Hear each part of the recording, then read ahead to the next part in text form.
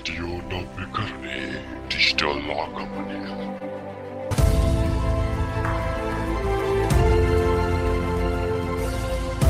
රතු මකරා FM.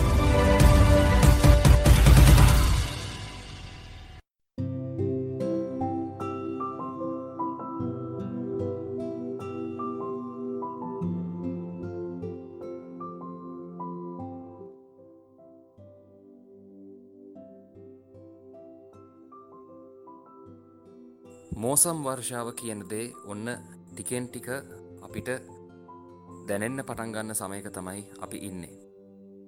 ඊයේ දවසේදී වස්සාන කාලය උදාවීම සනිටුහන් වුණා. ඒත් එක්කම ඉදිරියට වර්ෂා සමයක්. නමුත් කාලගුණයක් ටිකක් කලබලකාරී වෙලා. කාලගුණයේ කාලසටහන ටිකක් එහෙ මෙහෙ වෙලා. ඒකට හේතුවත් අපි දන්නවා. ඒ නිසාම ඒ පරිසරයට අපි විසින් සිදු කළා වූ බොහෝ දේවල් පරිසරයක් ටික කලබල වෙලා සුපුරුදු කාලසටහනින් බැහැර වෙලා. ඒ නිසා කාලගුණය වෙනදාට වඩා පොඩ්ඩක් දරුණු විදිහට මේ දවස් ටිකේ දැනෙනවා වෙන්නත් පුළුවන්. කෙසේ නමුත් සමහර පැතිවලට මේ වෙනකොට වර්ෂාපතනයක් ලැබෙනවා. සමහර පැති වියලි ඇති. ඉතින් හිතත් හරියට කාලගුණය වගේ මොහොතින් මොහොත වෙනස් වෙනවා. ඉදිරිය අපිට කියන්නේ. ඒ දිනපතා අපි ගත කරන ජීවිතයේදී විවිධාකාර හැඩ ගන්න, විවිධාකාර ස්වරූප ගන්න හිත ටිකක් සමනයටපත් වෙන, නිවි හැනහිල්ලේ පසු වෙන වෙලාව. මේ නිශායාමේ, රාත්‍රියාමේ. ඒ නිසාවෙම ඒ නිශායාමේ, රාත්‍රියාමේ ඔබත් එක්ක මුහු වෙන්න, සම්පාත වෙන්න, අදහස් බෙදා හදාගන්න මම වෙලාවක් වෙන් කරගෙන අවසර අරගෙන. මම ශනාල් Gunasekara. Facebook, Twitter, Instagram, YouTube හතරෙම මං ඉන්නේ. මම ෆලෝ කරන්න. YouTube channel එක අනිවාර්යයෙන්ම subscribe කරන්න. එකතු වෙන වීඩියෝස් බලන්නත් එපා. ආශාවන් සහ මතකයන් ගොන්නක එකතුවක් විදිහට මම පවත්වගෙන යන්නේ මගේ scrapbook එකේ. තවත් පිටු කිහිපයක් මගේ ආදරණීයයන් එක්ක බෙදා ගන්න අවසර දෙන්න. www.ratumakara.com official website එක, ඒ වගේම official Android app එක, iOS app, Apple Podcasts, Discord chat එක. එහෙමත් නැත්නම් පස්සේ දවසක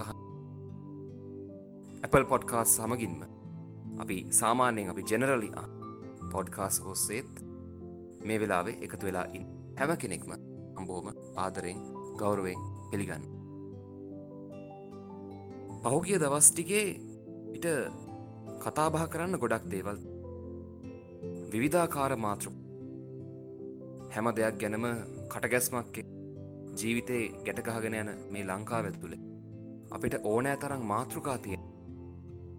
එදිනෙදා අපේ බඩවියත රැක ගන්න ගමම්ම පොඩි වෙනස කරත්, පොඩි උත්තේජනය කරත් එක්ක කතා බහ වෙන දේවල්.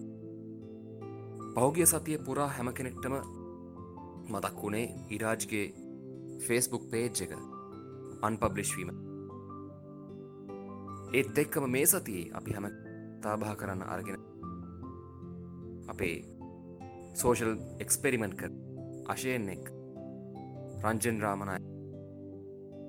මම ඔහුට මැතිතුමා කියන්නේ නැහැ. මොකද ඔහුව මන් දකින්නාස දේශපාලනඥයෙක් විදිහට නෙවෙයි.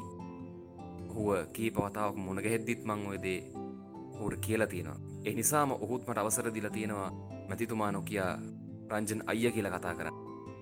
ඒ නිසා මං ඔහුට සලකන්නේ, ඔහුට කතා බහ කරන්නේ අශයෙන් සහ රංජන් අයියා අතර සිද්ධ වෙච්ච ඒ කතා බහේදී ඔහු දුරදිග නොබලා කරුණු හින්දා මේ වෙනකොට සමාජයේ ලොකු කැළඹීමක්, ලොකු කතා බහක්. ඒත් එක්කම අශයෙන්ටත් ලොකු චෝදනාවක්. මේ චෝදනාවත් එක්ක අශයෙන්ට කියනවා දේශපාලන සාකච්ඡාවකට විද්වතුන් එක්ක ඇවිත් වාඩි වෙන්න කියලා. හරි විදිහට ගත්තොත් සජීවීව මාත් එක්ක එකතු වෙලා ඉන්න කෙනෙක් නම් මේ වෙලාවේ නවා තව පැය භාගයකින් ඒ සාකච්ඡාව ආරම්භ වෙන්න නියමිතව තිබෙනවා. අශයෙන් සහ රැට්ටා එක්ක. නමුත් අශයෙන් සහ රැට්ටා ඒ කතාබහෙන් ඉවත් වුණා.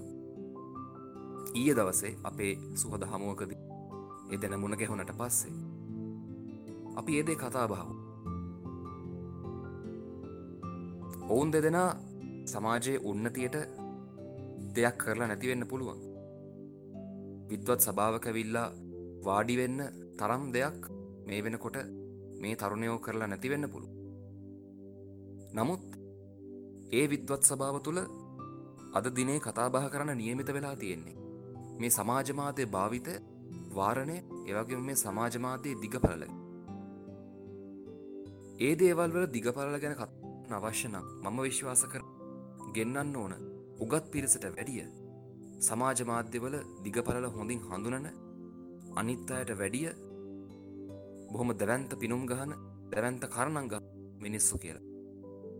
ඒ නිසා ඒ සම්බන්ධයෙන් මට තියෙන ඒ වගේ කියවීම. මුලින්ම මට මේ දේ සඳහන් කරන්න අවශ්‍ය වුණේ එක්තරා විදිහකට අර සතියේ මොකක් හෝ සිද්ධ වෙන යමක් පිළිබඳව සිද්ධ වෙන නිසා. දිනපතා සිද්ධ වෙන දේවල්, එදිනදා ජීවිතය ගත කරන දේවල් එක්ක අපි අතීතය මොහු කරගන්න ගොඩක් මහන්සි වෙනවා. සමහරු අතීතය එහෙම් පිටින්ම මතක් කරලා දාලා. නමුත් මං කැමති අතීතයත් එක්ක වෙන්න. මං කැමති අතීතයට මූණට මූණ ඇවිත් කතා කරන්න අඬ ගහන්න. මං කැමති අතීතයත් එක්ක පුළුවන් හැම අවස්ථාවක් ගනුදෙනු කරන්න. ඒ අතීතයත් එක්ක ගනුදෙනු කරද්දී මට දැනෙනවා ඒ මුල් ටික තියෙන. මම පොළොවට බදලා ඉන්න ඕන කොහොමද? මොනතරම් ඉහළට ගියත් මගේ කකුල් දෙක පොළොවට තියෙන්න ඕන කියන එක මට නිතරම මතක් මං අතීතයත් එක්ක මුවෙද්දී. කලින් කියපු කාරණයට ගැලපෙන්නේ නැති වුණත් මම අතීතයට සම්බන්ධ වෙන කතාවකට යන්න බලාපොරොත්තු. ඒ කතාව අතන්ට ගැලපෙන්නේ කොහොමද කියලා පස්සේ මං තව ටිකකින්. ලංකාවේ සංගීත කලාව ඇතුලේ ලොකු වෙනසක් සිද්ධ වෙගෙන ආව අපි උස්මහත් වෙන. මම කියන්නේ පෞද්ගලිකව මම උස්මහත් වෙන කාලේ. ඒ කියන්නේ 90 දශකයේ අගභාගය සහ විශේෂයෙන්ම මේ 2000 දශකයේ මුල ඉඳන් මේ 2007-8 විතර වෙනකන් ඒ කාලෙදී 2005 2006 සහ 2007 මේ අවුරුදු කිහිපය තමයි සංගීත වෙනසේ ලාංකීය සංගීත වෙනසේ හිනි පැත්ත සනිටුහන් වෙච්ච කාලය. ඒ කාලය ඇතුලේ ආපු හැම නිර්මාණයක්ම තරුණ පිරිස වැළඳගත්තා. වැඩිමහල් පිරිස විවේචනය කළා. නමුත් ඕනෑම අලුත් දෙයක් නිර්මාණය වෙනකොට, අලුත් දෙයක් හැදෙනකොට මුලින්ම සිද්ධ වෙන්නේ ඒ දෙයට ගරහන. ඒ වෙනස බාර ගන්න අකමැති වෙන්නේ. හරියට මැනුවල් පාවිච්චි කරපු වාහන වලින් පිරිච්ච රට ලංකාවට ඔටෝ ගිය වාහන එනකොට ලොකු අර්බුදයක්, ලොකු විරෝධයක් ආවා. නමුත් අද වෙනකොට මිනිස්සු ඉල්ලන තරමක් ඉල්ලන්නේ ඔටෝ ගිය. සංගීතය ගත්තත් මේ ඉවෙච්ච වෙනස එක්තරා පිරිසකට දරා ගන්න බෑ. නමුත් විවිධාකාර හැඩතලවල මිනිස්සු මතුවෙන්න. මේ මිනිස්සු මතුවෙච්ච විදිහ හරි විවිධාකාර. දැන් වගේ ඒකාකාරයි. ඒ නිසා මම මේ 2005 2006 2007 කියන මේ වකවානුවේ සිද්ධ වෙච්ච සංගීත සංස්කෘතිමය වෙනසට පුදුමාකාර ආදරයක් දක්වනවා. ඒ විදිහේ විප්ලවීය වෙනසක්. ඒ විප්ලවීය වෙනස තව සිද්ධ වෙන්න කාලයක් යාවි. අපි බලමු මේ ඒකාකාරී බවින් මිදිලා එක සැරේම මේ තියෙන ටිකෙන් ටික කොන්ක්‍රීට් ගත වෙගෙන යන මේ සංගීත හැදියාව සංගීතල කඩාගෙන බිඳගෙන එළියට යන ඉවේද කි. ඒත් එක්ක මම මේ කියන චරිතය හිටි හැටියේම මතුවෙනවා. ඔහුගේ සංගීත රූප රචනා වලින් ඔහු එක සැරයක පේනවා හරියට රිතික් රෝෂන්ව. ඊට පස්සේ නිර්මාණ වලින් පේනවා ඔහු ශාරුක් ඛාන්ව බොහොම උපරිමයට අනුකරණය. බොහොම උස සාමාන්‍ය කැමරා කාචයට සම්පූර්ණ කය හසු කරගන්න බැරි තරමේ උස පුද්ගල. ඔහුට ගායනා කරන්න බැහැයි කියලා මිනිස්සු ඔහුගේ ගායනා සම්බන්ධ විවේචනය නම් ඔහුට සජීවීව ඉදිරිපත් කිරීමක් කරන්න බැරි ඔහුගේ මුදල් නිසා ගායකයෙක් වෙයි. කොහොම වුණත් ඔහු මුල කාලේ කරපු නිර්මාණ අපේ ජීවිතත් එක්ක ගොඩක් බැඳෙන්න ගත්තා. ඒ නිර්මාණත් එක්ක අපි හැප්පෙන්න ගත්තා. නවයෝන් වියේ හිටපු හින්දා ඒ නිර්මාණ පපුවට වැඩියෙන් දැනෙන්න ගත්තා කියලා කිව්වා. ඒ දේ හැම යුගයකදීම සිද්ධ වෙනවා. අදාළ කාලයේදී නවයෝන් වියට නිරාවරණය වෙන සංගීතය ජීවිතයට ගොඩක් බද්ධ වෙනවා. ඒක ජෝතිපාලටත් ඒ කාලේ සිද්ධ. පස්සේ කාලෙක බාති සන්තුෂ්ටටත් ඒ දේ සිද්ධ. ඊට පස්සේ අද වෙනකොට ඇවිත් තියෙන අපි බොහොම උත්ප්‍රාසයෙන් දකින ප්‍රහසනාත්මකව දකින මේ බස්සින්දු කලාව කියලා කියන දේ අපිට විහිළුවක් වෙන්නත් නවයෝන් වියේ සිටින්නා වූ එක්තරා විශාල පාර්ශවයක තමන්ගේ ජීවිතය හා බද්ධ වුණු ආගමක් හා බඳු වුණු මේ සංක්‍රාන්ති සමයේදී අපි නිරාවරණය වෙන දේවල් එක්ක ගොඩක් බද්ධ වෙනවා. මේ ගායකයාවත් අපිට නිරාවරණය වෙන්නේ අන්න ඒ විදියට. පසුකාලීනව ඔහු තවත් එක ගායකයෙක්. මම මේක අද කාලේට ගලපන්නේ කොහොමද කියලා කිව්වොත් මං කලින් කියපු සිද්ධියත් එක්ක අපි අද වෙනකොට මේ ඉන්න මේ ඩිජිටල් ආගමනේ මේ ඩිජිටල් පරම්පරාවේ උපරිම තලයකට පැමිණෙමින් ඉන්න වෙලාවක හැම කෙනෙක්ම ටිකෙන් ටික ඒකාකාරී වෙන ගත්තා පේන්න තියෙනවා. එක්කෙනෙක් ව්ලොග්ස් කරන්න ගත්තා. ඒ ව්ලොග් සාර්ථක වෙගෙන යනකොට හැමෝම ව්ලොග්ස් කරන්න ගත්තා. එක්කෙනෙක් ජෝක් කරගෙන යනකොට ඒ ජෝක් වැඩේ ට්‍රෙන්ඩින් නම්බර් 1 වෙනකොට හැමෝම ජෝක් කරන්න. එක්කෙනෙක් ඉන්ටර්විව් කරගෙන යනකොට ඒ ඉන්ටර්විව් වලට ගොඩක් හොඳ views එනකොට හැමෝම ඉන්ටර්විව් කරන්න. එක්කෙනෙක් පටන් අරගෙන ඒ දේ වාණිජමය වශයෙන් වේවා ආර්ථිකමය වශයෙන් වේවා සමාජීය වශයෙන් වේවා වැඩි පිරිසකට ග්‍රහණය කරන්න වැඩි පිරිසකට ආමන්ත්‍රණය කරන්න යනවා කියන එක දැනෙච්ච ගමන් අපි හැමෝම මේ පිටිපස්සේ හැල්මේ දුවන ගත්තා. මටත් ඒ විදිහට යන්න. මම මගේ මාධ්‍ය භාවිතයේ වැඩි ඉඩක් මේ වෙනකොට YouTube කලාවට දීලා දෙන නිසා මේ අර්බුදය මට පේන්න ගත්තා. මේකෙන් සිද්ධ වෙන්නේ අපේ ඇඩතල අපිම නැති අපේ අනන්‍යතාවය අපිට නැති වෙන්නේ. සමහර විට පුද්ගලයෙක්ගේ දක්ෂතාවයේ තියෙන්නේ උයන්න වෙන්න. නමුත් හිට් වෙන්න කියලා හිතාගෙන YouTube channel එක කරන්නේ කවුරු හරි සමාජයේ බොහොම දැඩි ලෙස කතා බහට ලක් වෙන පුද්ගලයෙක් එක්ක කරන සම්මුඛ සාකච්ඡාවක්. සමහර විට ඒ කතාව අමතක කරලා තමන්ගේ ඇතුළාන්තය අඳුනගෙන නිර්මාණයක් කළා නම් ඒ ඔස්සේ ලොකු පිරිසකට ආමන්ත්‍රණය කරන්න පුළුවන් කියලා ඕනම කෙනෙකුට තේරෙනවා. නමුත් රැල්ලට යන හැමෝටම අපිව නැති වෙන ප්‍රශ්න. මම අද කාලට ගලපන්න අන්න ඒ ගීත කලාවත් එක තැනකදී රැල්ලට යන්න පටන්. අද වෙනකොට මේ වර්තමානයේ අලුතෙන් එන ගීතක්වත් මේකයි කියලා වෙන් කරලා සීමා මයිම් දාලා සලකුණු කරන්න. හැම ගීතයක්ම මට ඇහෙන එක. ඉස්සරහට මාධ්‍ය කලාවත් ඒ විදිහට සිද්ධ වුණොතින් ලොකු ප්‍රශ්නයක්. ඕනම කෙනෙකුට ඕනෑම විදිහකට Tamanගේ අනන්‍යතාවය පෙන්වන්න තියෙන සමාජ ජාල වෙබ් අඩවි තුලේ YouTube එකට හම්බ වෙන ලංකාව ඉන්නේ හරිම ඒකක්. ඒ සම්බන්ධයෙන් මට පොත්ගලිකව ලොකු විවේචනයක් සහ කනගාටුවක් තියෙනවා. මෙතනින් එහාට අපි කළ යුත්තේ කුමක්ද? ඒක ලොකු ගැටලුවක්. අපි හැම කෙනෙක්ම දැන් YouTube එකට යන්නේ gossip බලන්න. හැම කෙනෙක්ම YouTube එකට යන්නේ news බලන්න. හැම කෙනෙක්ම YouTube යන්නේ සින්දු අහන්න. එතනින් එහාට අපිට මේ YouTube එක ගෙනියන්න. එතනින් එහාට අපිට මේ සිද්ධ වෙන්නා වූ මේ ඩිජිටල් හැසිරීම මේ ජෙනරේෂන් Z එකේ ඉඳගෙන අපි මේ කරන ඔන්ලයින් ගනුදෙනුව ගෙනියන්න බැරිද? අපිට බැරිද මීට වැඩිය සමාජ බලවේගයකට හරවන්න? එක්තරා විදිහකින් අපි මේ සමාජ බලවේගයක් කවුරුත් නොහිතපු විදිහට වෙනස් කරන්න සමාජ මාධ්‍ය පාවිච්චි කරා. කවුරුත් නොහිතපු විදිහට ඒ දේ මීට අවුරුදු 4කට කලින් සිද්ධ. ඒ විදිහට බලය තෝරන තැනකට මේ ඩිජිටල් මාධ්‍ය සම්ප්‍රේෂණය වුණා.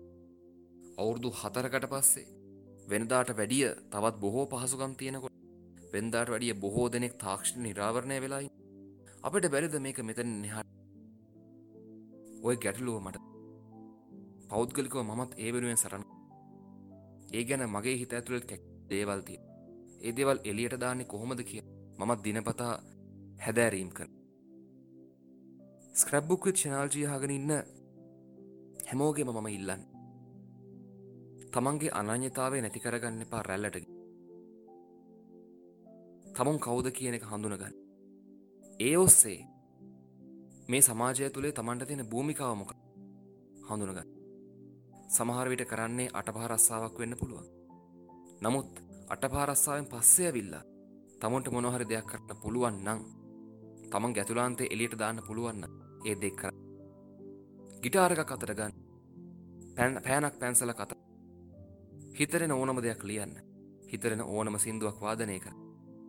හිතරෙන ඕනම ගමනක් ගිහිල්ලා බලන්න. එළියට බහැලා පොඩ්ඩක් හුස්ම ගන්න.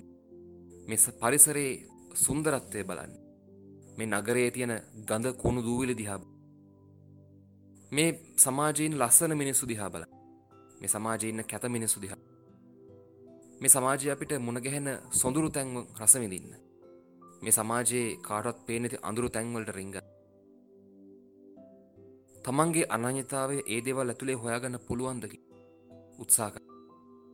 මොකද සමහර විට ඔබේ අනන්‍යතාවය තියෙන්නේ මේ අටපහ රැකියාව ඇතුලේම කවුරුත් නොහිතන තැනක වෙන්නත් පුළුවන්.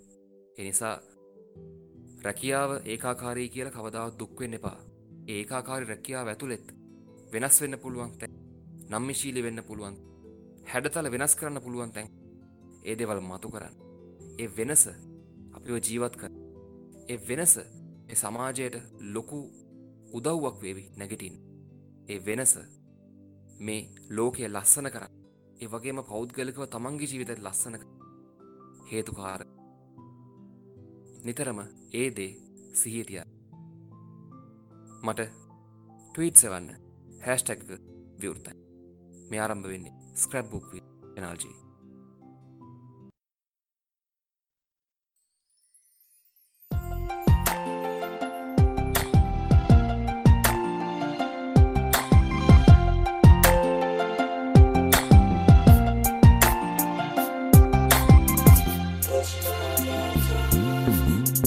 හිතහන් කිතිකවමින් මට තුරුළු වෙලා මිනිකින් කිනි හඬකින් නුඹ තුන් දොල් වුණා.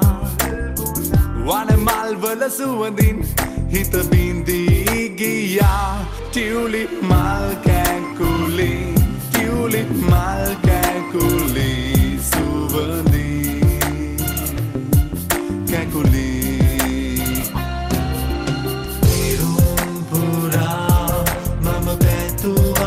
සාසරේ වෙනත් කෙනෙකු නුඹ ආසලට පැමිණේ. ඇගුම් බරව මම සිටිය මිනිතොරේ. තවත් කෙනෙකු මා වෙනුවට පැමිණේ.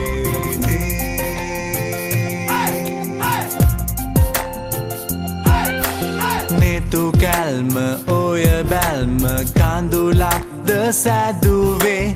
ඉඩ දෙන්න මට ඉන්න පිට වෙච්ච සුසුමේ. මට දුන්න දුක්ගින්න කවුරුන්ද නිව්වේ. කෝ එන්න අතගන්න සිපගන්න කුසුමේ.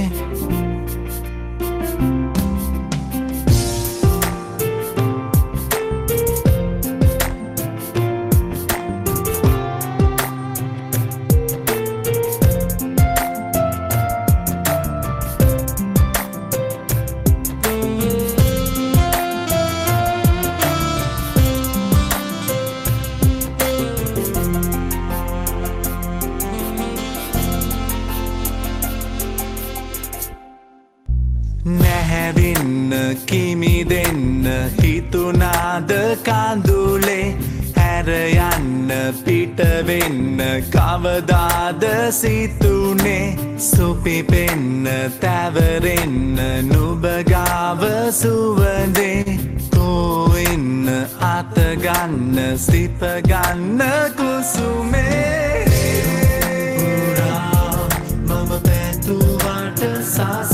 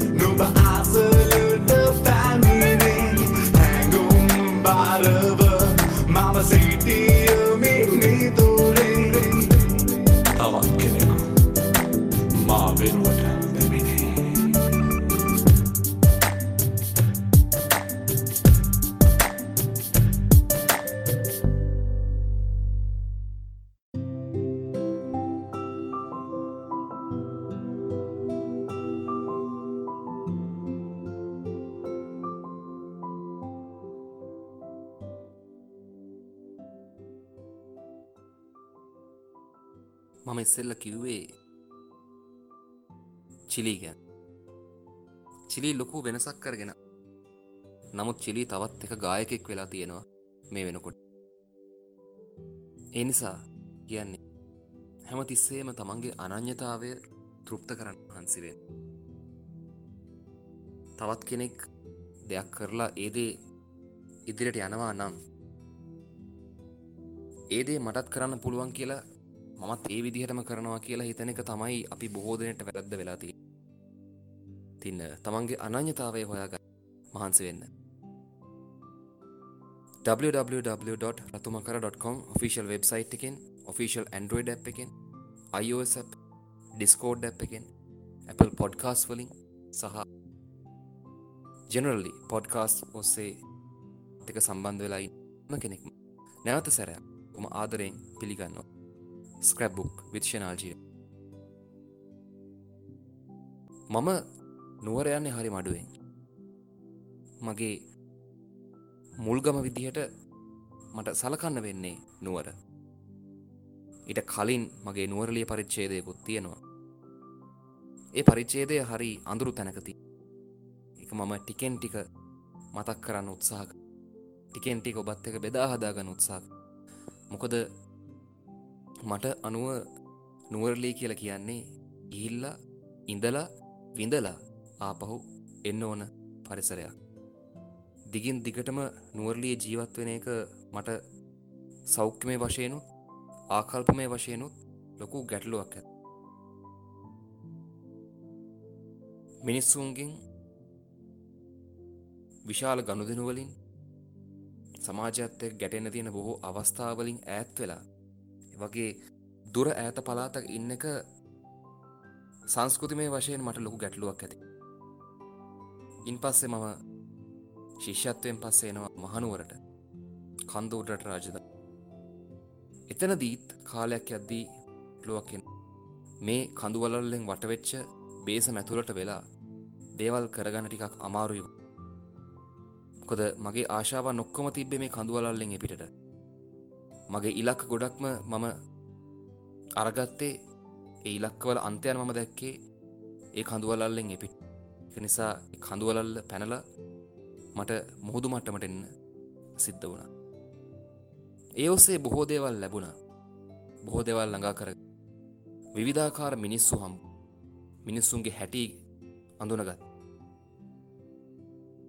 ජීවිතය ගැන හිතාගන්න බැරි විදිහේ විශ්වවිද්‍යාලීය ව්‍යාපෘති වාර්තාවක් මේ ගතවෙච්ච අවුරුදු 3-4-5 ඇතුළත මම සම්පූර්ණ කළා. ඒ විශ්වවිද්‍යාලීය වාර්තාව තමයි ඇඟේ හැම අංශුවක් පාසාම හැම සෛලයක් පාසාම කාවැදිලා මේ වෙනකොට දෙයක් කරගන්න යමක් කරගෙන ඉන්න පන්නරයක් ලබාගෙන ටිකක් ස්ථාවර වෙන්න මම පෝෂණය කළා. නමුත් මං ගම මතක කරලා නැහැ. තාමත් ඒ සුවඳ මගේ ඇඟ ඇතුලෙන් එනවා කියන එක. ඒ සුවඳ හොයාගෙන යන්න වෙලාවක් හොයාගන්න ගොඩක් මහන්සි වෙනවා. නමුත් යන්න හිතුණත් ඒ ඉස්සරහට තියෙන අඩිය ආයත් සැරයක් පිටිපස්සට ගන්න සමහර හේතු කරුණු කාරණා මගේ සිහියට නැගෙනවා. මේ දවස් ටිකේ නම් ඇත්තටම මම ගමරට බලා ගියේ නැත්තේ මගේ අප්පච්චි ඒකට තහංචි දාලා තියෙන නිසා. ඒක දරුවා කෙරෙහි දෙමව්පියන්ගෙන් එන ආදරේත් ආරක්ෂා රැකවරණයේත් සෙනෙහසේත් තිකඩ. මොකද සිද්ධ වෙච්ච කලබලත් එක්ක ආපහු මගී ප්‍රවාහන සේවයක් හරහා කන්ද උඩරට එන එක මගේ අප්පච්චි තහනම් කළා. ඒ නිසා මට මේ දවස් ටිකේ ඒ කලබලය සිද්ධ වුණායින් පස්සේ මේ කොළඹින් එපිටට යන්න සිද්ධ වුණේ නැහැ. එහෙම යන්න තිබුණත් මට යන්න හිතෙන්නේ. ඒ කියන්නේ එක්ක මට මොහු වෙන එක එක්තරා විදිහක වේදනාත්මක සුන්දරත්. නමුත් හරිම සුන්දර වේදනාවක් කියලා මම අනිත් පැත්තට ගත්තා. ඒ කතාවත් නිවැරදි. ඒ වීදි දිගේ මගේ මතකයන් ඒ තියෙන පඩිත් එක්ක බැඳිච්ච මතකයන් ඒ වලාකුළු බැම්ම දිගේ වැඩි වැඩී තියෙන මතක. ඒ නුවර වැව හරහා ගලාගෙන ගිය මතකයන්. නුවර රජින හෝටලේ කොරිඩෝව දිගේ ගලාගෙන ගිය මතක. නුවර දළදා වීදිය දිගේ දිගහැරිච්ච මතක. නුවර ආපනශාලා ඇතුලේ දළුලාපු මතකයන්. මේ ආකාරයේ විවිධාකාර හැඩ තාමත් ඒ නගරය ඇතුලේ සැරිසරමින් හරියට ජයශ්‍රී මහ බෝධීන් වහන්සේ අවට ගැවසෙනවා කියන ගන්ධබ්බ ඒ මතකයනුත් තාම ඒ සෙන්කඩගල වාතලේ ගන්ධබ්බයොන් විදිහට පාවෙමින් ඉන්න. මම ඔර්ලෝසු කනුව ළඟින් බැස්ස ගමම්ම ඒ ගන්ධබ්බ මතකයන් මාව හොයාගෙන ඇවිත් පැලපදියක් වෙන උත්සාහ ගන්න. එතනින් එහාට මට හැම දෙයක්ම මතකයට නැගෙනවා හරියට පැරණි චිත්‍රපටියක දර්ශන තල. ඒ එන කම්පනයට ඒ එන තිගැස්මට එක්තරා විදිහක මම බයක් දක්වනවා. ඒ නිසා මම බොහොම දුරස්ත මට්ටමකින් තමයි මගේ නවයෝන් වේ ගත වෙච්ච ග්‍රාමයත් සම්බන්ධයෙන් අක්වන ආකල්ප තියාගෙන ඉන්නේ. කොහොමටත් අද වෙනකොට නුවර මට ආගන්තුක. නුවර වෙනදාට වැඩිය හරිම ආගන්තුක. මම ඉඳලා හිටලා යන නිසාද මන් දන්නේ නැහැ. බොහොම වේගයෙන් වෙනස් වෙනවා කියලාට දැනෙන්න ගන්න. ඉස්සර තිබිච්ච කොළ පාට වෙනුවට එන්නම අලු පාට අහස සිප ගන්නා.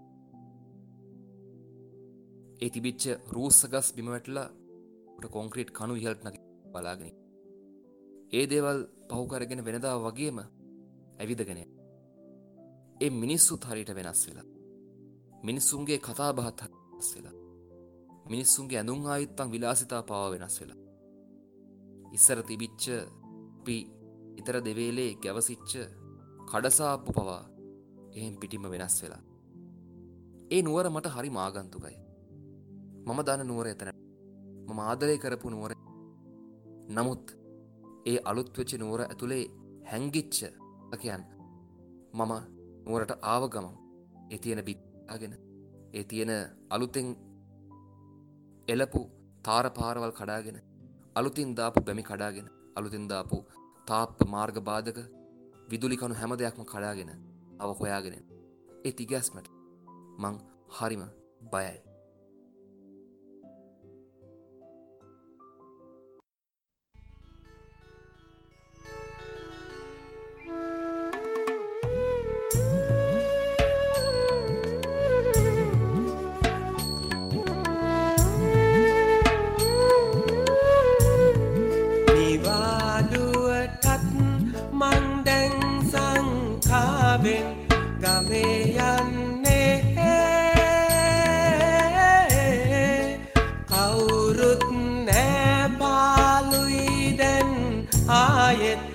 මගේ ලෝකේ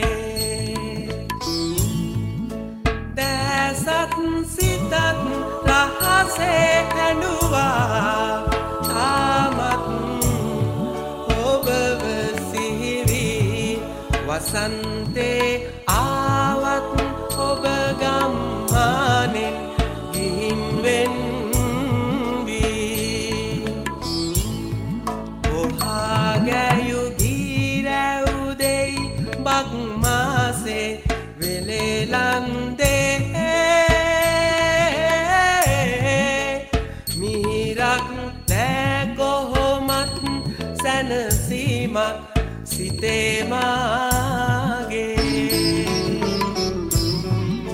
දැසත් සිතත් රහසේ හැඬුවා තාමත් ඔබව වසන්තේ ආවත් ඔබ ගම්මානෙන් ගිහින් වෙන් වී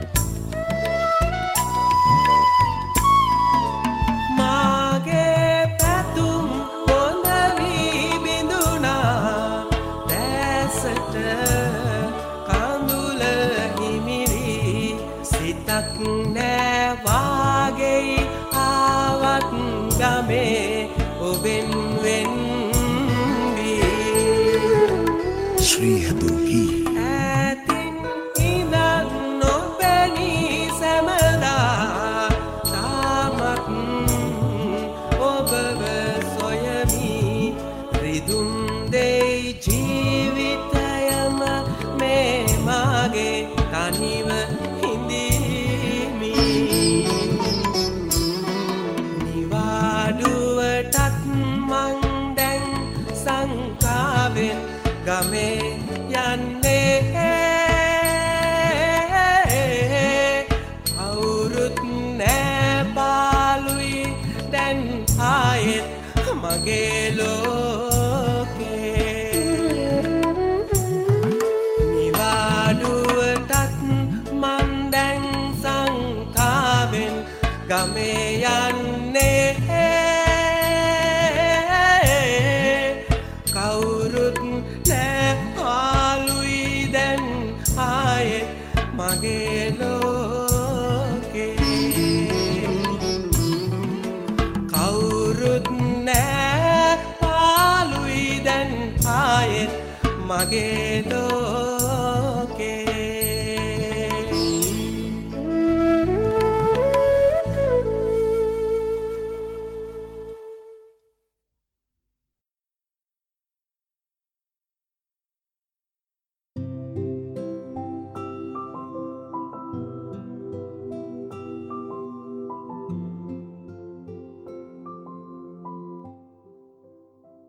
සමහර විට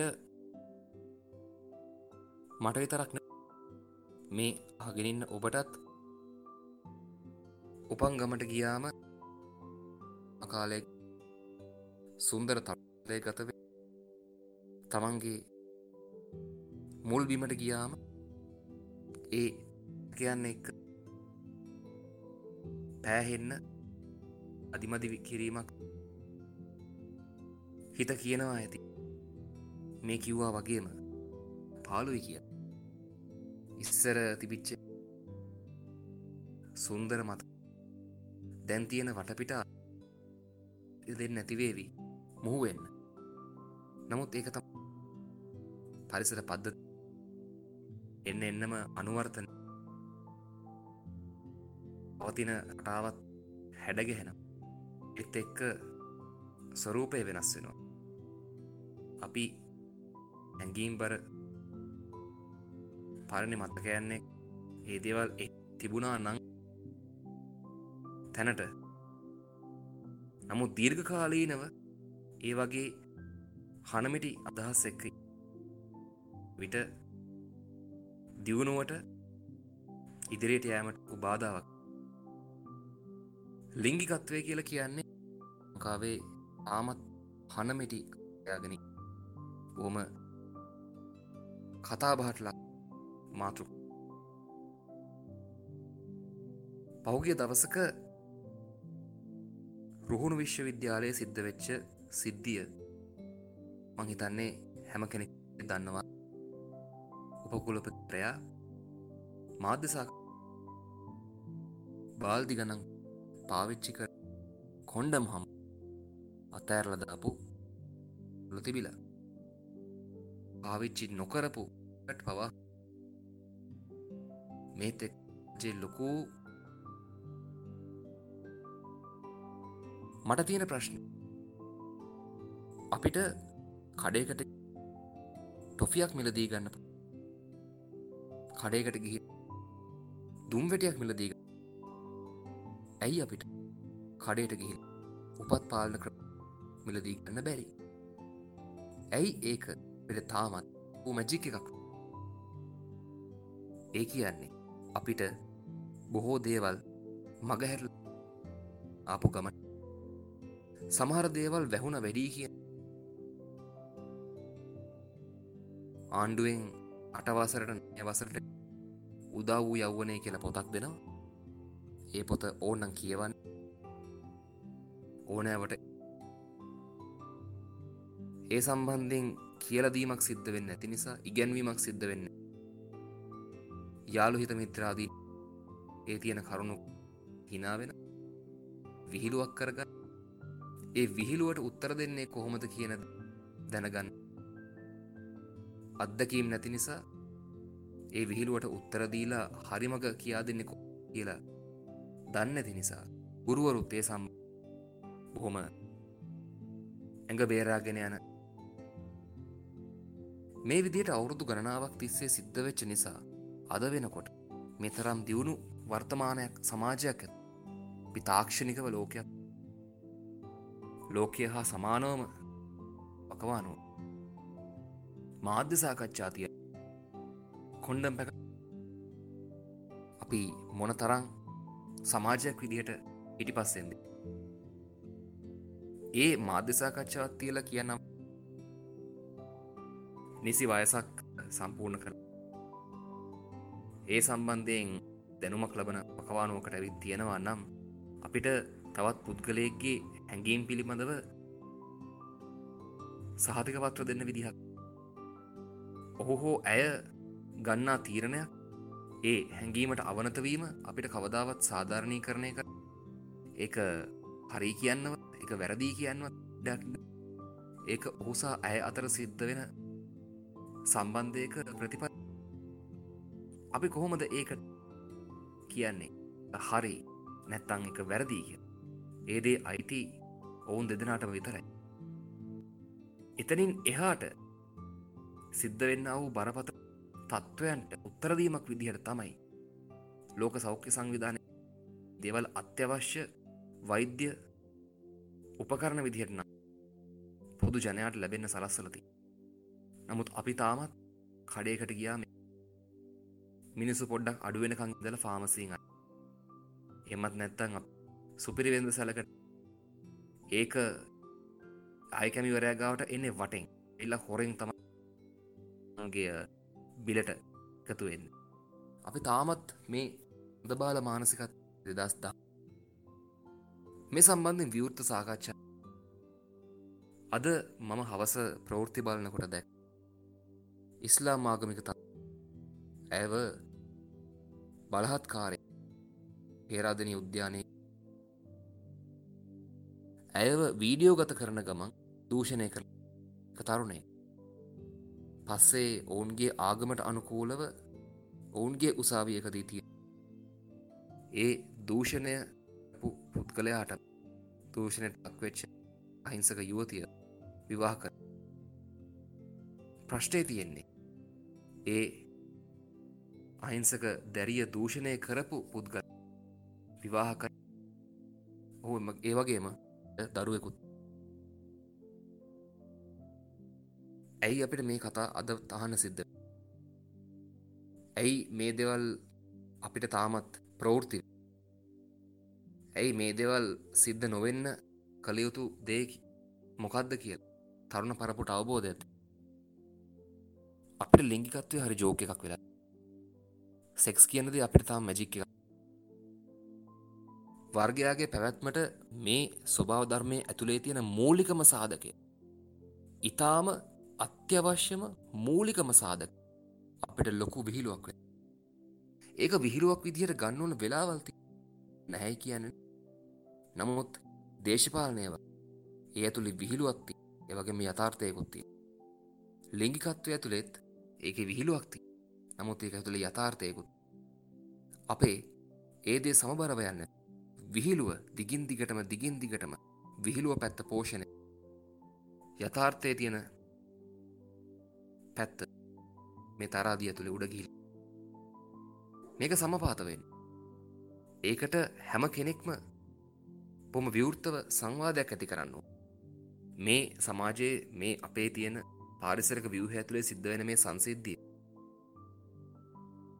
මැජික් එකක් නෙවෙයි. ඒක අවශ්‍යතාවක්. අවශ්‍යතාව අපිට සාධාරණීකරණය බැහැ. නමුත් දෙදෙනෙක් අනවශ්‍ය ලෙස එකතු වෙනවා. ඒ සම්බන්ධයෙන් එතනින් එහාට බරපතල යමක් සිද්ධ නොවෙන්න මේ ක්‍රියාමාර්ග අනුගමනය කරන්න කිය සමාජයට අපි ලබා දෙන්න පණිවිඩයක්. ඒ සම්බන්ධයෙන් එක වීඩියෝ එකකුත් මම මගේ YouTube channel මේ ඉතාම මෑතක අන්තිමටම අප්ලෝඩ් කර ඒ වීඩියෝ එක. වෛද්‍යවරු පවා කියනවා මේ දේ ජනතාව අතරට දරුවන් අතරට ගෙන යන්න ඕන. මොකද නැත්තම් කුතුහලයක් පිරුණු ජීවීන් විදිහට අපි ඒ දේවල් හොයාගෙන යන්නේ කොහෙටද කියලා තාවක් නැහැනේ. ඒ නිසා මේ වගේ ව්‍යසනයන් ආයෙත් සිද්ධ නොවෙන්න නම් අහිංසක දැරියන් දූෂණය වීම නවත් මේ ලිංගිකත්වය සම්බන්ධ බොහොම විවෘත සංවාදයක් සමාජයේ ගොඩනැගෙන. දැනටත් අපි පරක්කු වැඩි. පොළොන්නරුවේ එන්නම ළමා මාතෘවරුන් වැඩි. සමාජයේ එන්නම නීති විරෝධී ගබ්සාවන් සිද්ධ කරගන්න වැඩි වෙනවා. මේ බුදුන් තෙවරක් වැඩි රටේ කාන්තාව දූෂණය එන්නම වැඩි වෙමින් පවතින. මොකද්ද මේ වෙනුවෙන් අපිට කරන්න? කවුරුත් ඒ සම්බන්ධයෙන් අපි අපේ ඉතිහාසය ගැන, අපේ ආගමික පසුබිම ගැන, අපේ රට වෙනුවෙන් අපිට තියෙන ජාත්‍යාලය ගැන, දේශාභිමානය ගැන අපි බොහෝ දේවල් කතා. නමුත් අපි කාටත් නොදෙනී අපේ ජාත්‍යාලයට, අපේ දේශාභිමානයට, අපේ ඉතිහාසයට, අපේ ප්‍රෞಢත්වයට අපිට තියෙන මේ ශ්‍රී ලංකාව කියන මේ ධාර්මික සමාජීය මේ ලේබල් එකට සමාජය තුළ ගොඩක් දරුණු උච්ච නින්දිත වැඩ සිද්ධ. ලිංගිකත්වය කියලා කියන්නේ ඒ විදිහට ඒ ලිංගිකත්වය වැරදියට පාවිච්චි වීම. ඒ විදිහට සමාජය තුළේ දරුණු තැනකට එක පැතිකඩක්.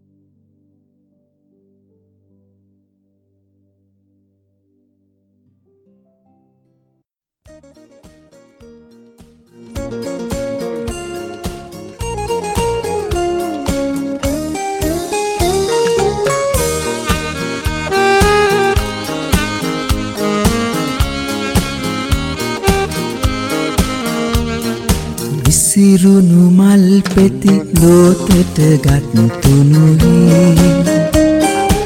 ඒ පෙති එක්කර මලක් සොයන බොලලි සරදම් නොකරමි ආදරෙන් කියමි විසිරුණු පෙති අලි මලක් නොවේ නැගනී විසිරුණු මල් පෙති දෝතට ගත්තුනුයි ඒ පෙති එක්කර මලක් සොයන බොලදී සරදම් නොකරමි ආදරෙන් කියමි විසිරුණු පෙති අලි මලක් නොවේ නැගනී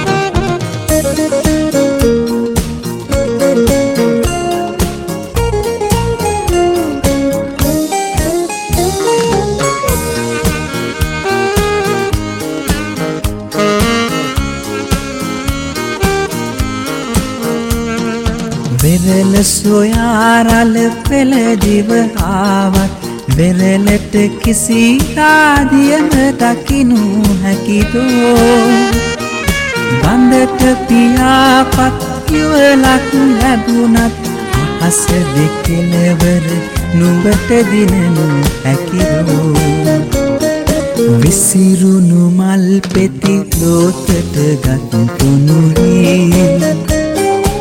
ඒ පෙති එක්කර මලක් සොයන බොලදී සරදම් නොකරමි ආදරෙන් කියමි විසිරුණු පෙති අලි මලක් නොවේ නැගනී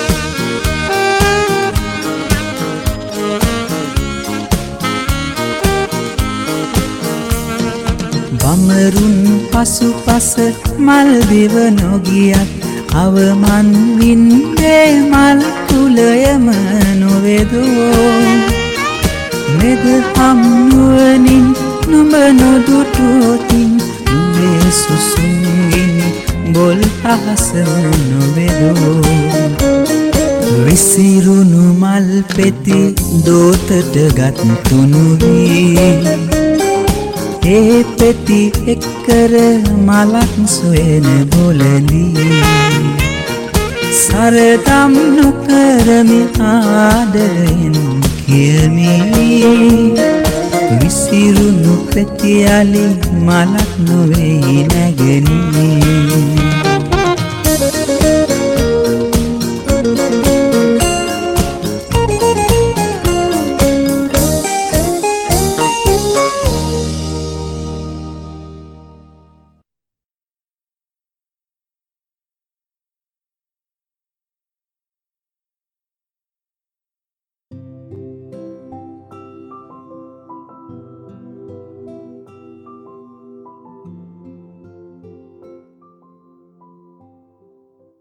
නීතිමය ලියවිල්ලකට තිමය අවසරයකට කලින් හැඟීම් වලට ඉඩ දෙන එක වැරද්දක්ද නිවැරදිද කියන දේ තීරණය කරන්න අපිට අයිතියක්.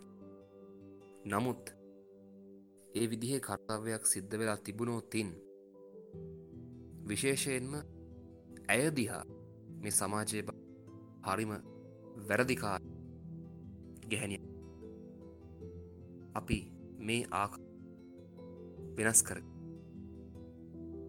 දාමත් භූගෝලීය වශයෙන් ආකල්පමය වශයෙන් දූපතක් ඉන්න සිද්ධ. ගීත කලාවේ වෙනස ගැන මං කලින් කතා කරානේ.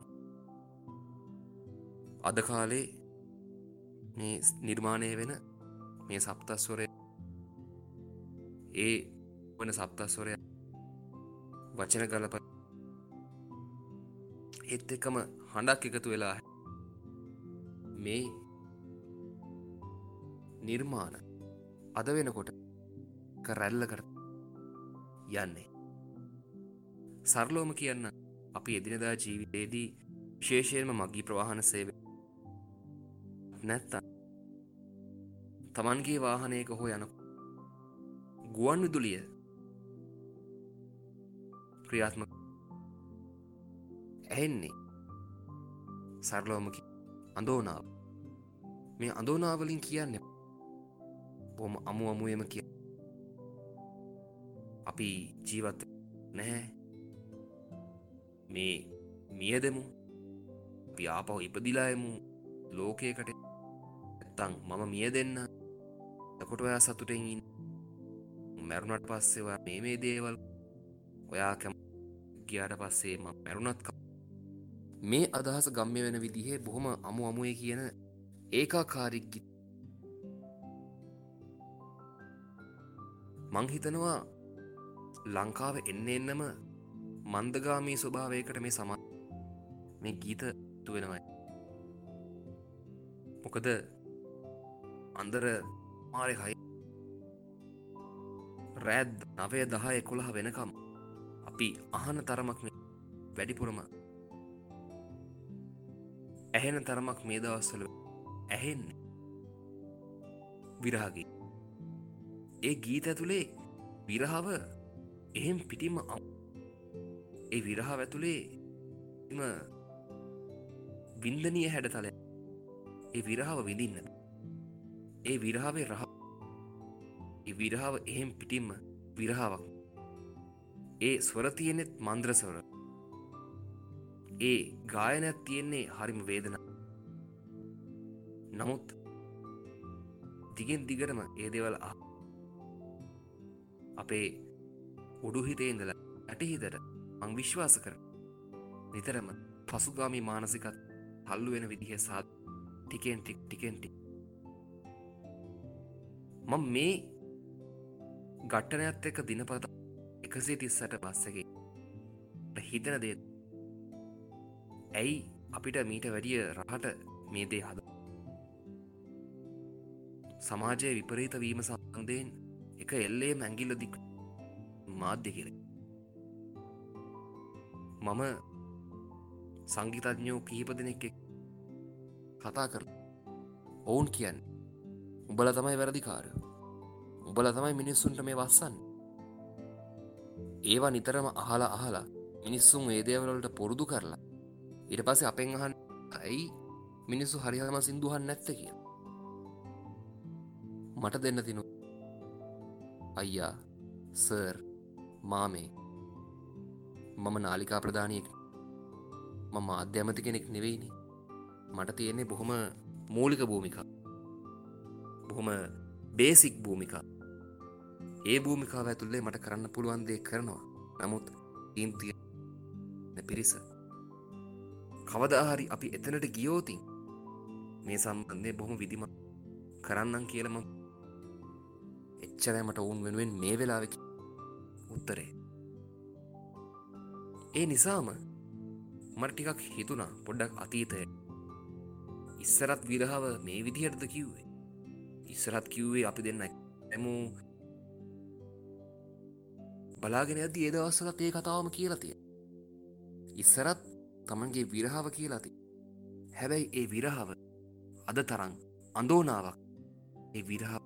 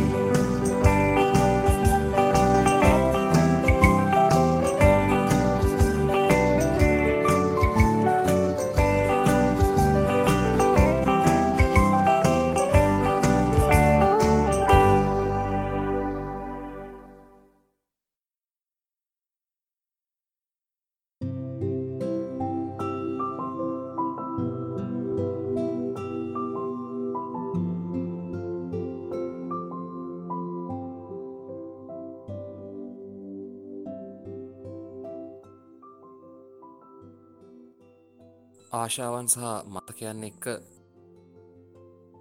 සමපාත වෙමින් දොඩමළු වෙමින් කතා බහ කරමින් ගැටෙමින් ඉන්න මේ අපි ටිකෙන් ටික අවසානයේ ළඟාවමින් Discord app එක පැත්තට මම පොඩ්ඩක් Groovy Joel RV7 Pran Nadis game Master A level ආවේ එකතු වෙලා Discord app එක chat එක පැත්තට ගියාම විවිධාකාර කතා බහ අශේන් මාකට් කරන්නේ අසහනේ නේද කියලා. ඔව්. අශේන්ට views එන්න අශේන්ට මාකටිං ටූල් එක හදලා තියෙන්නේ මේ සමාජයේ විසින්.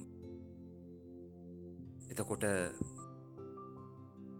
මාස්ටර් A level අපි ප්‍රසිද්ධියේ Pornhub account හදලා app install කරපු දවසට ඒ දේවල් සිද්ධ වෙයි. ඇයි අපි නිල් චිත්‍රපටි වෙබ් අඩේ වලට නිතරම යන්නේ?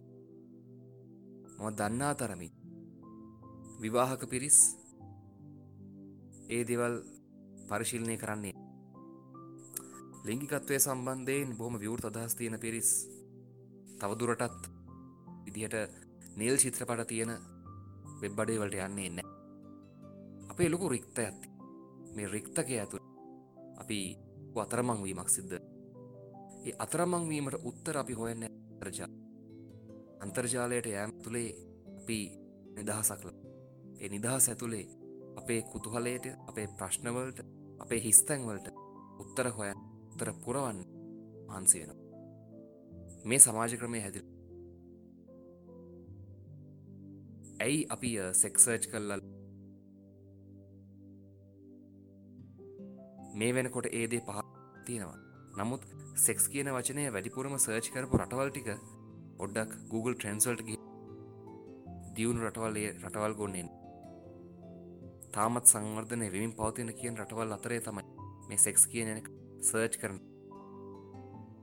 ඒ දේ අවශ්‍ය නම් වුන් ඒ අවශ්‍ය වෙබ් අඩවියට ගිහින් Tamanගේ සන්තර්පණය සිද්ධ. නමුත් අපි හැමදේම හොයන්නේ Google. අපි හැමදේම ඇවිල්ලා හොයන්නේ YouTube. ඒ මිනිස්සුන්ගේ තියෙන අසහනය, මිනිස්සුන්ගේ තියෙන වැරද්ද ඔහු වෙළඳ භාණ්ඩයක්. ඒ ඔස්සේ එක්තරා විදි එකට කියන්නේ නෙගටිව් මාකටිං. නෙගටිව් මාකටිං කියන්නේ ක්‍රමයක් තමයි. ඉරාජ් ගැනත් මෙතන විවේචනය කිරීමක් තියෙනවා. මම විශ්වාස කරන්නේ ඉරාජ් සම්බන්ධය දෙන්න පුළුවන් හොඳම නිර්වචනය තමයි ඉරාජ් කියලා කියන්නේ අති ශූර පුද්ගලයෙක්. ඔහු සම්බන්ධයෙන් මට දෙන්න හොඳම නිර්වචනය ඉරාජ් කියලා කියන්නේ අති ශූර පුද්ගලයෙක්. ඔහු සම්බන්ධයෙන් ඔහු කරන්නා වූ වැඩ ගැන බහුතරය දන්නේ බොහොම ටික. නමුත් නොදන්නවා වුණාට ඔහු මේ කැමරාවෙන් පිටිපස්සේ, මේ මාධ්‍යයෙන් පිටිපස්සේ බොහොම දැවැන්ත වැඩ ගොන්නක්, සම්භාරයක්. ඒ සම්බන්ධයෙන් කවුරුත් දන්නේ. YouTube කියලා කියන්නේ ඔහු මේ කරන ගීත කියලා කියන්නේ ඔහු කරන සමස්ත ක්‍රියාවලියේ 2%-3% වගේ ප්‍රතිශතය වැඩෙන කොටසක්. ඒ නිසා ඉරාජ් කියලා කියන්නේ අති ශූර පුද්ගල. ස්ක්‍රැප් බුක් එක දිගහැරෙන්නේ ආශාවන් සහ මතකයන් එක්ක. ඒ කියන්නේ අතීත කාල. නැත්තම් නොස්ටැල්ජියාව. නොස්ටැල්ජියාවට අපි විවිධාකාර දේවල් කාණ්ඩ කරද්දී අතීත කාමේ විවිධාකාර ප්‍රමුඛ අපි ඉස්සර රස විඳපු අපේ ළමා ලෝකය පුරවපු නිර්මාණ සම්බන්ධයෙන් අපිට ලොකු ඉඩක් වෙලා තියෙනවා. හිටි හැටියේ ඒ නිර්මාණ අපිට මතක් වුණොත් එහෙම ඒ දේවල් දීන් දිගටම හොයාගෙන යන ගතියක් අපි බොහෝ දෙනෙක්. ඒ දේ මටත් ඉස්සෙල්ලා කිව්වනේ මිනිස්සුන්ගේ දුර්වලතාවන් මාකට් කරනවා කියලා. අපේ ආශේ එක ඔස්සේ ප්‍රසිද්ධිය සහ නාපු කාර්යය පෙළගස්සගෙන ඉන්නවා. මේකේම තවත් පැඩිකඩක් ඩිස්නි සමග. අපේ අතීත කාමයට ඔවුන් වෙනස් විදිහකට ඒ ඔස්සේ ව්‍යාපෘති කිහිපයක්ම දැන් එළි දක්වන. ඒ ව්‍යාපෘති මාලාවේ අති දැවැන්තම ව්‍යාපෘති අනිද්දා ලෝකයේ පෙරගත. හරි ලස්සනයි මේ ඩිස්නි සමාගම කරන වැඩේ. නමුත් ඒත් එක්කම බරපතල තත්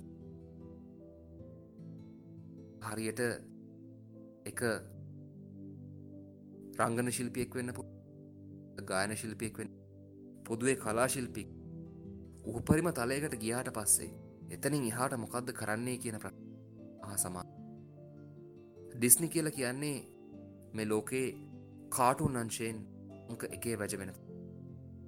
ඔවුන්ට එතනින් එහාට කරන්න දෙයක් නැතුවද දැන් ඔවුන්ගේ පැරණි කතාම අරගෙන අලුත් තාක්ෂණයේ මුහු අලුත් විදිහට ප්‍රේක්ෂකයන්ට ගෙනු.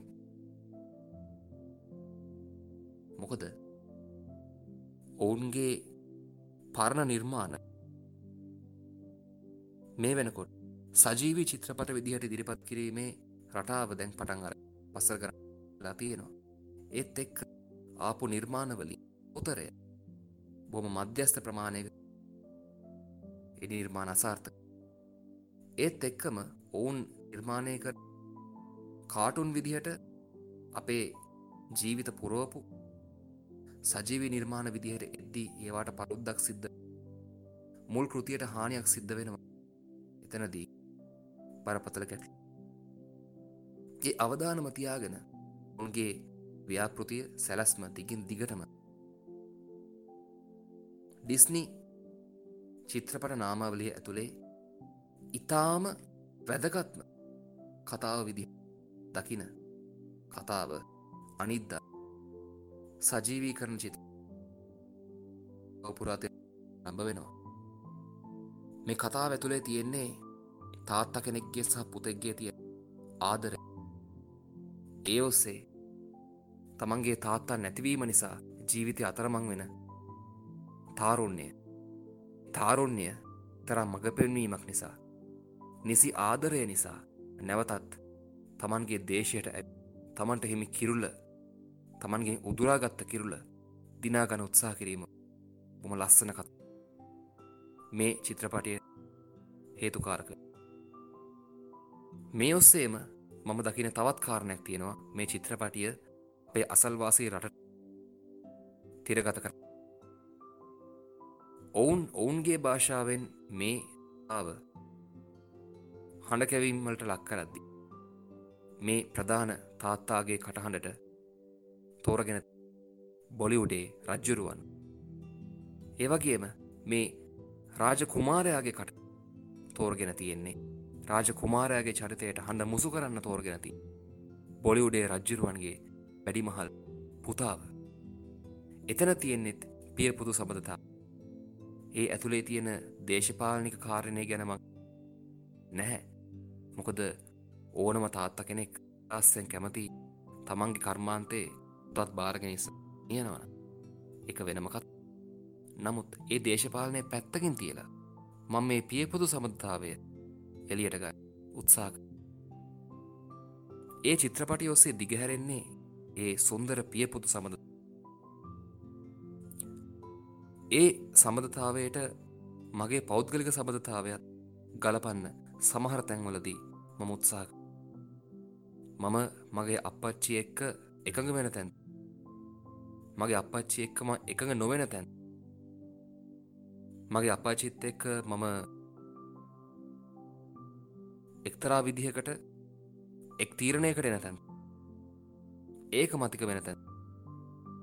නමුත් සමහරලාට එක මං ගැටෙන වෙලාව ඒක පරම්පරාගත ඒක හැදිච්ච සමාජ පරිසර මේ අපගේ විවිධාකාර සාධකව හේතුන් වෙන. සමහර විට අධ්‍යාපනය ලැබපු ක්‍රමය වෙනස් වෙන. යුගයේ වැරද්ද. විවිධාකාර හේතු කාරණා ඇති. නමුත් දවස අවසානයේදී මට තේරෙන දේ තමයි ඔව් අප්පච්චි මමයි එක තැනකදී සමපාත.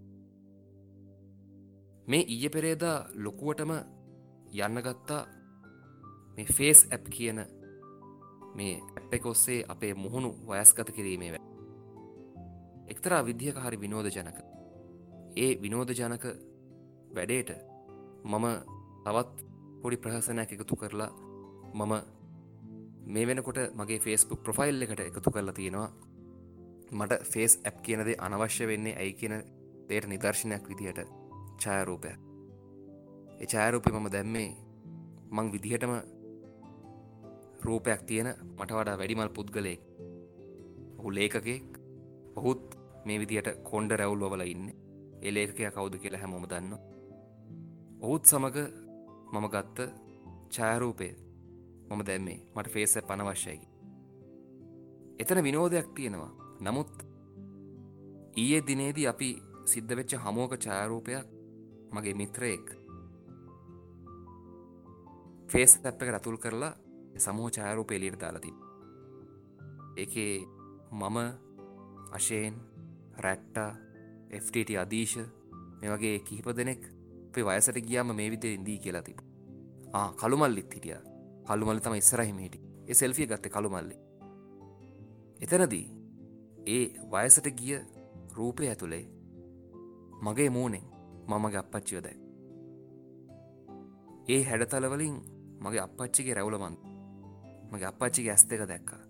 මගේ අප්පච්චිගේ නල්ල දැක්කා. මගේ අප්පච්චිගේ හිනාව දැක්කා. කවදා හරි මමත් අප්පච්චි කෙනෙක් වෙන දවසක් එදාට මම මගේ පුතාට මොන වගේ දේවල් කිය මොන වගේ ගුරුහරුකමක්ද එදාටත් මේ විදිහටම පරම්පරා ඝට්ටනයක් සිද්ධ වේවි. ඒ ප්‍රශ්නේ නමුත් මම උත්සාහ කරනවා ඒ ඝට්ටනය අඩු කරලා ඒ තියෙන ગેප් එක අඩු කරලා ඒ තියෙන පරතරය අඩු කරලා මට පුතා එක්ක කවදා හරි මටත් සිද්ධ වේවි මුෆාසා විදිහට මගේ පුතාට පණ දෙන්න. මුෆාසා විදිහට මගේ පුතාට මග පෙන්වන්න. මුෆාසා විදිහට මගේ පුතාව ආරක්ෂා කරන්න. එදාට මම මුෆාසා විදිහට මගේ සිම්බා කවදා හරි තමන්ගේ කිරුළ දිනා ගන්න ඔහු වෙනුවෙන් පෙනී හිඳි. හරියට මම සිම්බා විදිහට මගේ මුෆාසා විදිහට අප්පච්චි මා පරිසංග.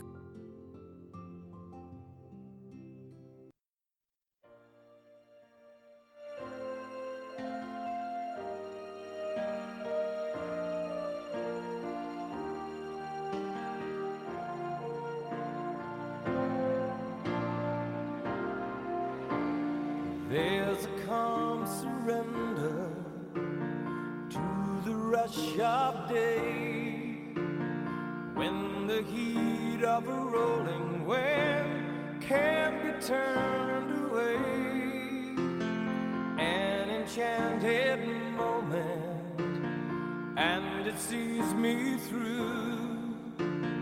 It's enough for this restless warrior just to be with you. And can you feel the love tonight? It is where we are. It's enough for this wide-eyed wanderer that we got this far. And can you feel the love tonight? How it's led to rest. It's enough to make kings and vagabonds believe the very best.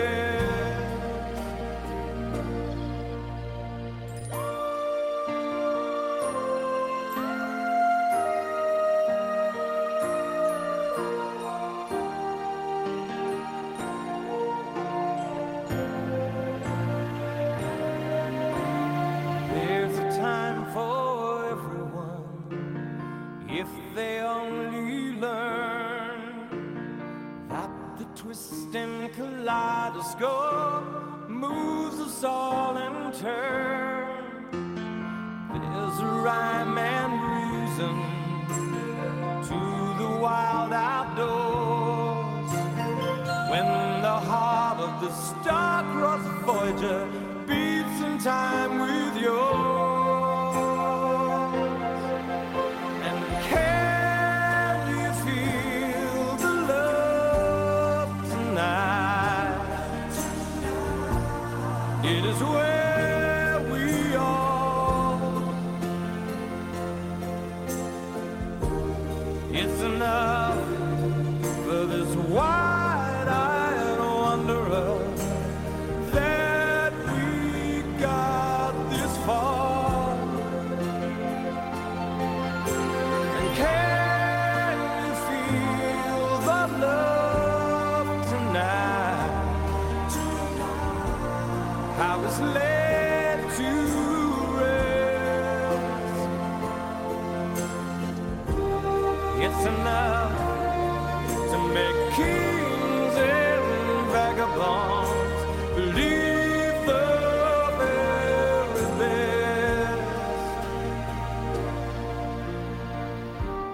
It's enough to make kings and vagabonds believe the very best.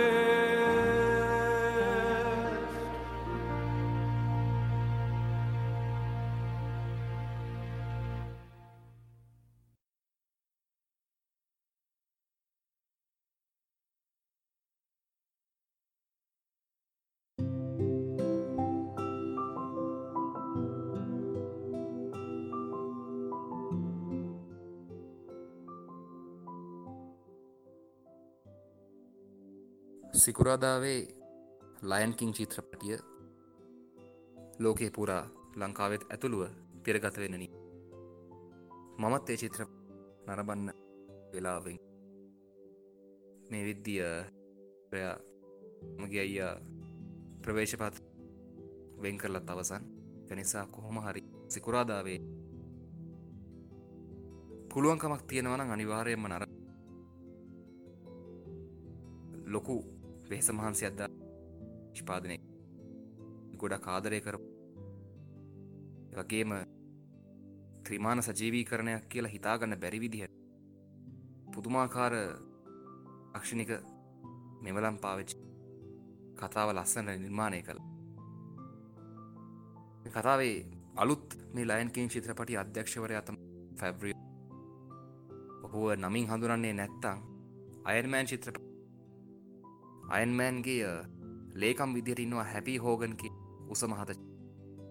අලුතෙන් ආපු Spider-Man චිත්‍ර හැපි හෝගන් විදිහට රංගනයෙන් දායක වෙන පුතා John ෆැව්රියෝ කියලා.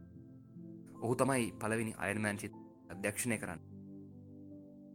ඔහු තමයි මේ ඩිස්නි අලුත්ම ලයන් කිං චිත්‍රපටියේ මේ සජීවීකරණ කාටූන් නොවන සජීවීකරණ නරඹන්න පරණ මතකයන්නේ මු වෙන්න හොඳ අවස්ථාව. කාටුන් කියන්නේ තවදුරටත් පොඩි ළමයින්ට අයිති දෙයක්. මේ වෙනකොට පොඩි ළමයින්ටත් වැඩිය මම වැඩි හිටි පරණ කාටුන් කියන දේ අවර්ණය වෙලා. කාටුන් කියන්නේ පොඩි ළමයිට වෙන් වෙච්ච තවදුරටත් වළංගු සාධක වළංගු හැමෝම බොහොම ටොයි ස්ටෝරි චිත්‍රපටියේ නම් 4 වෙනි දිග ඩිපුරම ගිහින් වැඩි හිටි පිරිස හිතන්නේ වාර්තාවක් විශ්ලේෂණ වෙලාවෙන් කරගන්න අතීතයත් එක්ක මුහු වෙන්න අපේ ජීවිතයේ තියෙන සොඳුරු මතක කාටුන් වලින් ලබා පුදුමාකාර මේ වෙහෙසකර දින ඇතුලේ අපි මේ ගත කරන සිරගත ජීවිත ඇතුලේ පොඩ්ඩක් එළියට යන්න අපේ පරිකල්පන ශක්තියට ඉඩ දෙන්න. ඒ නිසා මේ නිර්මාණාත්මක විදි ජීවිත එළිය කර කාඩුන් ඔස්සේ හරි වෙලාවෙන් හෙට දවසේ ආයිත් අලුත් තිර වේවි. අපි හැමෝම ගිටීවි. ගෙදරින් හෝ අපි වාසස්ථාන නවාතැන් පොළ කුම්හලින් බලාපොරොත්තු ගොන්නක් එක් අපි අනිත් එකතු වෙලා එකම අතකට ඇවිදගෙන එක තැනකට කොටු වෙලා නව හීන හැබෑකට අවසන් මහන්සි වේ. ආපහු ඒ ගිය පාර දිගේම නින්දට යා. මේ ඇතුලේ අපිට ඉන්න සිද්ධ. ඒ චක්‍රය ඇතුලේ එක පැයක් ඉල්ලගත්. ඔබ ප්‍රේතත් මගේ ස්ක්‍රැප් එක වහන්න. මතක් කරනවා බොහොම ස්තුතියි අද දවසේ මට ක්ෂණික සහාය දුන් සියලු දෙනා. ප්ලීස් බොහොම ස්තුතියි. වගේම ජොයල් RV7 ප්‍රාන් මාස්ටර් මේ වෙලාවේ පිරිස Discord app එකේ ඉන්න පිරිස සහ මට නොපෙනී මාව අහ බහුතරයක් පිරිස බොහෝ පිරිස රතුමකර.lk වෙබ්සයිට් එක iOS app Android app එක Apple podcast වලින් සාමාන්‍ය podcast ඔස්සේ අගෙන ඉන්න නම නොපෙනෙන ඒත් අපේ හදවත් වලින් මට සවන් හැම කෙනෙක් බොහොම ස්තුතියි දවසේ මේ සබඳතාවය අපි දිගටම තියාගමු. රාජකාරී මේ එක සමහර විට සතියක් දෙකක් වෙන්න පුළුවන්. ඒ සමාව විත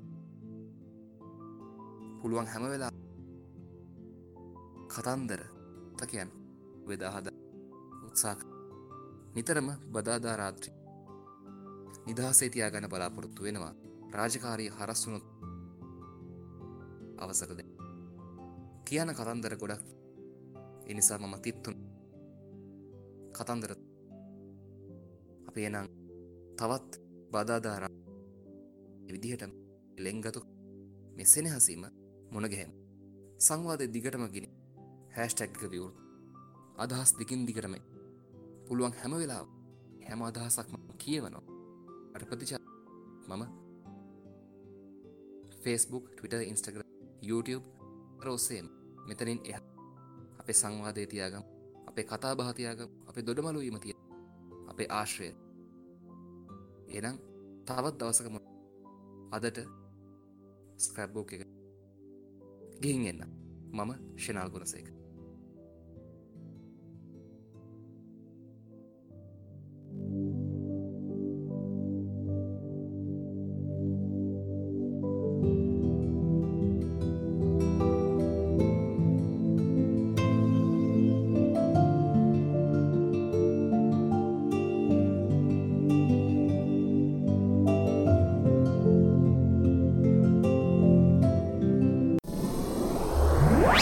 You're listening to Ratu Makara FM.